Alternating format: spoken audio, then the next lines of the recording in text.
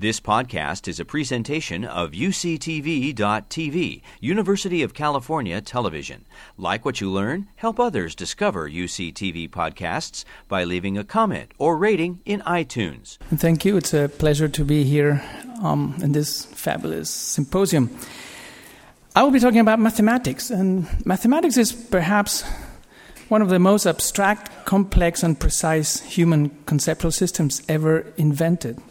Think about the Euclidean point, for example. It's an entity that has only one property, that's location. No extension whatsoever, so no Euclidean point exists really objectively in the universe, and we have no biology to perceive a Euclidean point. Yet, the Euclidean point, the humble little guy, is the cornerstone of the edifice of Euclidean geometry that led to analytic geometry, non-Euclidean geometries, differential geometries, many other fields in mathematics. So one area that we could look at for the origins of this fabulous human conceptual system, this abstract thing, is number. So to begin, consider the following. If you're presented, let's say, with this stimuli, it's very easy for us to discriminate between them. But when the amount of dots increases, it's not as easy, and we make a few more mistakes and we make confusions. Now, the capacity to discriminate when there's only few of them is called subitizing, and it's been studied by experimental psychologists since the 1940s. So this is an ability we don't need to go to school to, and we share with many other species. Another ability is the following. If we presented, let's say, with these groups of dots, black and white, when their proportions differ considerably, it's very easy for us to say which one has more, even though we may not know exactly how many, but we can tell. When the proportions are closer to each other, it's a little harder and sometimes very, very difficult. So this capacity is referred to as large quantity discrimination. Now, these two capacities we share with many other species, as I was saying. So this has led to many really to believe that this is about now mathematics. So you would tend to see many papers and chapters and academic material talking about monkey mathematical abilities and kids in infancy without schooling and arithmetic occurring at a single neuron level and so on and so forth, all the way to more recently numerical cognition in bees and other insects. Now, of course, this is academia, and then the media takes over and says, well, like the New York Times here, science section early this year, many animals can count, some better than you. And I know there's some individuals in power now who also say the New York Times report on fake news these days. But that's not the only one. Sometimes we see, animals with tools, and we kind of lead us to think that there's some mathematical content involved. Or, let's say this one, fish as good as college students in number test, and mosquito fish can count up to 100 and count in quotes.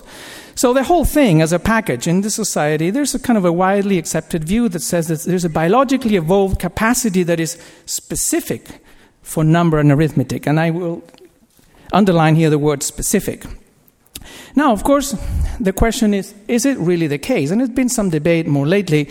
And part of the issue is that some of these terms are polysemous, like number. We use it for passport number, telephone number, and many other things. So what do we really mean by number? And it turns out that in the literature, the scientific literature is permeated really with underspecified conceptions of what is number, such that we can ascribe numerical and arithmetical and mathematical capacities to many other species. So let's examine this a little bit more. If we leave aside non-human animals for a moment, we can focus on human data that's been overlooked. For example, all known languages have natural quantifiers like few, several, many, and so on, but by no means they all exhibit exact quantification. A recent study about 200 languages in Aboriginal Australia from 13 different linguistic families showed that, in fact, almost 90% of these languages do not have a numeral beyond what we would call 5. So you can't, in this culture speaking these languages, refer to 7 or 12 or 19 or 23. Now, similar research has been found with hunter-gatherers in Australia and Africa and South America, and I strongly recommend also the book by Caleb Everett that goes more in depth analyzing these particular cultures. Now, the point is here that when we look at human language, language by itself really does not lead to number beyond the subitizing range. So exact quantification seems to be a cultural trait, not a biological trait. So how do we get from perceiving, let's say, these dots to labeling them as, let's say, being 9 or 8, whether with spoken words or with digits? Well, when we do that, we're involved in what is called symbolic reference. It's not just a purely psychophysical perception anymore. It's now another cognitive activity like symbolic reference. And we could do this with many other types of numerals, like in Spanish, 9 and 8, or we could do Roman numerals and other forms and different bases in mathematics, or infinite decimal notation if you like, and so on and so forth. And there's another important property. They're relational and operable. So like my laptop computer here says number 8 is that equivalent to the product of 2 and 4, it's 1 more than 7, and those things. So they're all related to each other. So really, our familiar list 1, 2, 3 has very specific abstract properties, like it quantifies exactly, not in an approximate way, and it is abstract, transcending stimulus modality, visual or auditory. It has a cardinal sense, an ordinal sense, a relational property that we just saw, combinative, operable, and most importantly, referred to symbolically. So the number really is exact symbolic quantification. And this seems to be quite different from what we observe, let's say, with trained, by humans, of course, trained animals in the lab, where you can get, for example, monkeys in painstaking training, 4 months, 20,000 trials to discriminate dots in a ratio 3-4, only to 70% of accuracy. So it seems to be that we're in a different realm here. So to summarize here, you can look at this figure. Essentially what we have is amount of discrete stuff, let's say dots, going from center to periphery, increasing in amount. So what you see on your bottom left here, what you have is subitizing and large quantity discrimination, the two abilities we just exercised a little bit at the beginning, and we share those with many species.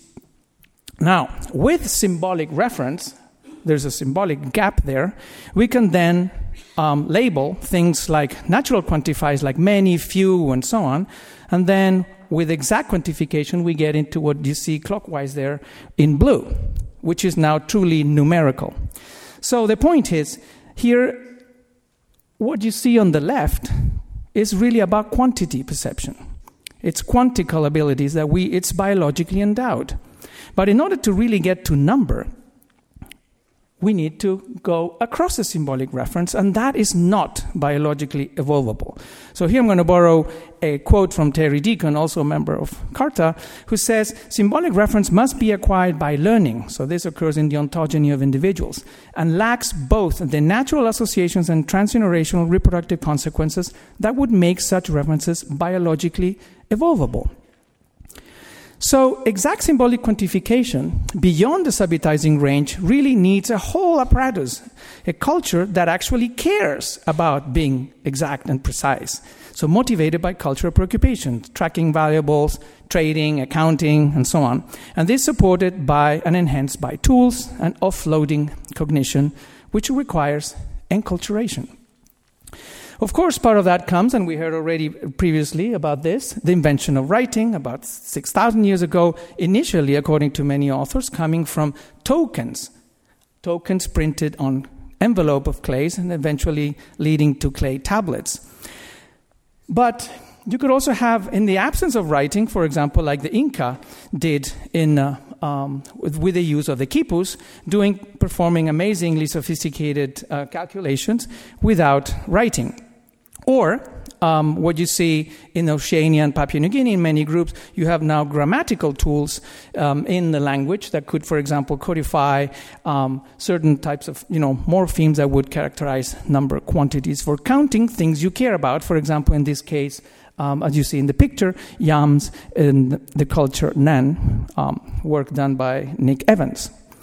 So what's in common there is that you need a conventionalized symbolic reference for exact quantification. Now, when there is number, most number systems are in base 5 or 10, and you would say, why is that? Well, here we have a very handy tool. All of a sudden, in front of us, you can identify fingers, and we can sort of, they're readily available. So that could explain part of it. The issue is that gorillas, chimpanzees, and many species, raccoons, they also are pentadactyl. So they also have 5 fingers. So evolution there, giving that particular form. So we have that. We have brains that control and get all the inputs, etc. But what we don't have in these cases is symbolic reference, the capacity to actually use this as now potential tools, which doesn't come with a handbook. Cultural variations exist, and how you actually use the hound for counting. So here you have at the top right, number 8 being characterized bimanually, unimanually, sometimes using the fingers, sometimes using the finger joints. So number 8, if you use finger joints and the tip, would be this, for example, and so on, in some cultures. Now, when there is written exact symbolic number, it seems all this to be mediated by culturally shaped cortical phenotypical plasticity. According to this work by Tang et al., for example, they presented digits to English speakers and Chinese native speakers, and they just asked to do very simple calculations. And what we observe is very different recruitment for neural populations in the two groups.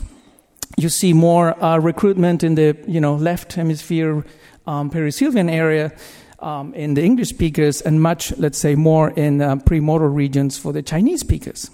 So number then, really, what we have is a language-mediated, conventionalized, exact symbolic quantification, which is a cultural trait. And this occurrently quite recently and largely outside of biological evolution.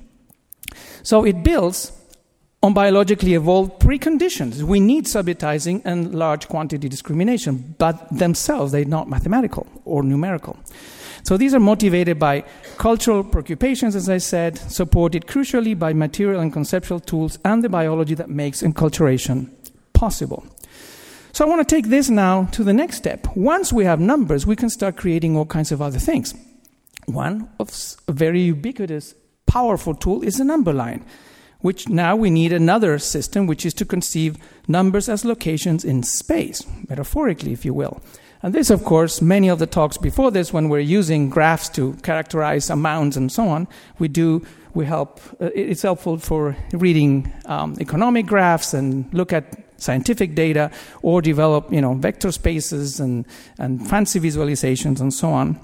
What is interesting is that these days, this is learned or presented in kindergarten. So kindergartens already start to see little bunnies jumping back and forth and froggies doing jumps and so on and so forth. So this has led a lot of people to think that perhaps we have, a biologically endowed mental number line which is housed in the intraparietal sulcus of the human brain. Well, that's true if you only look at Westerners who already went to school and have done all this work. So a lot of papers support the idea that you would have very spontaneous mappings and occurring in infants, in macaques, and more recently a paper in Science that saying that newborn chicks now, so go figure what kind of cortex they would have actually have a mental number line like humans.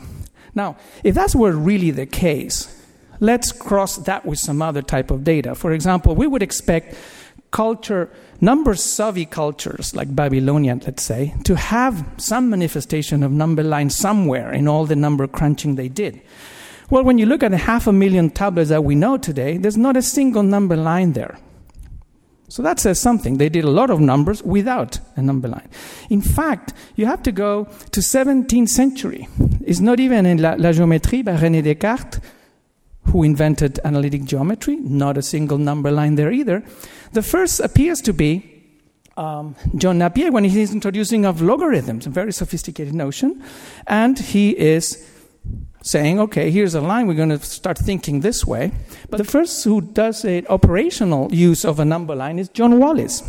And here, if you really look at the text, it says, okay, the audience is the la crème de la crème, the top of the mathematicians in Europe in the 17th century, saying, think of a man walking 5 steps and then walking 2 back, and that's going to be 5 minus 2 equals 3.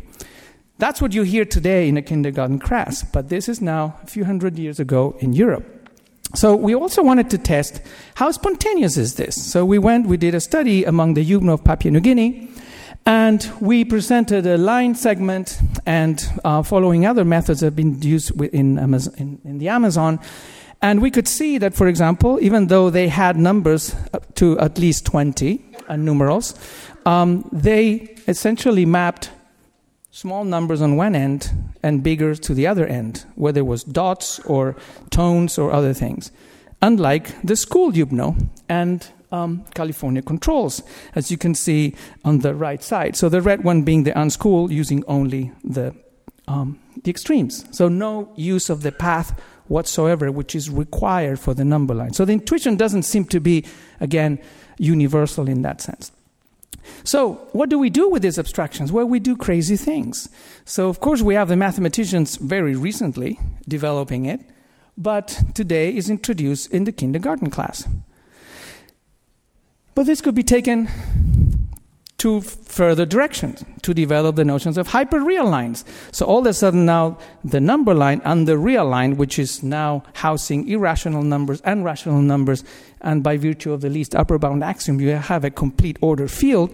No more dots could fit in there. Well, you can when you go to non-Archimedean numbers. Infinitely tiny, infinitely small numbers, the epsilons you see there, or huge numbers, they're reciprocals, the omegas, that are bigger and larger than any real number. So then you start to have embedded, mutually incompatible, non-commensurable number lines embedded in infinitely many spots, in infinitely many of these lines. All these going back to the simple number line that we developed a few hundred years ago. So really, the story of numbers and tools and mathematics can be reduced to this process of enculturation where you do need a biological apparatus that would support it. So I would like to close with this quote, and I thank Pascal Gagneux for pointing me to this one, by geneticist and evolutionary biologist Theodosius Dobzhansky, who said, human evolution has 2 components, the biological or organic and the cultural or superorganic. These components are neither mutually exclusive nor independent, but interrelated and interdependent. Human evolution cannot be understood as a purely biological process, nor can it be adequately described as a history of culture. It is the interaction of biology and culture, and I think mathematics exemplifies this perfectly well. Thank you. You've been listening to a podcast by University of California Television. For more information about this program or UCTV, visit us online at uctv.tv.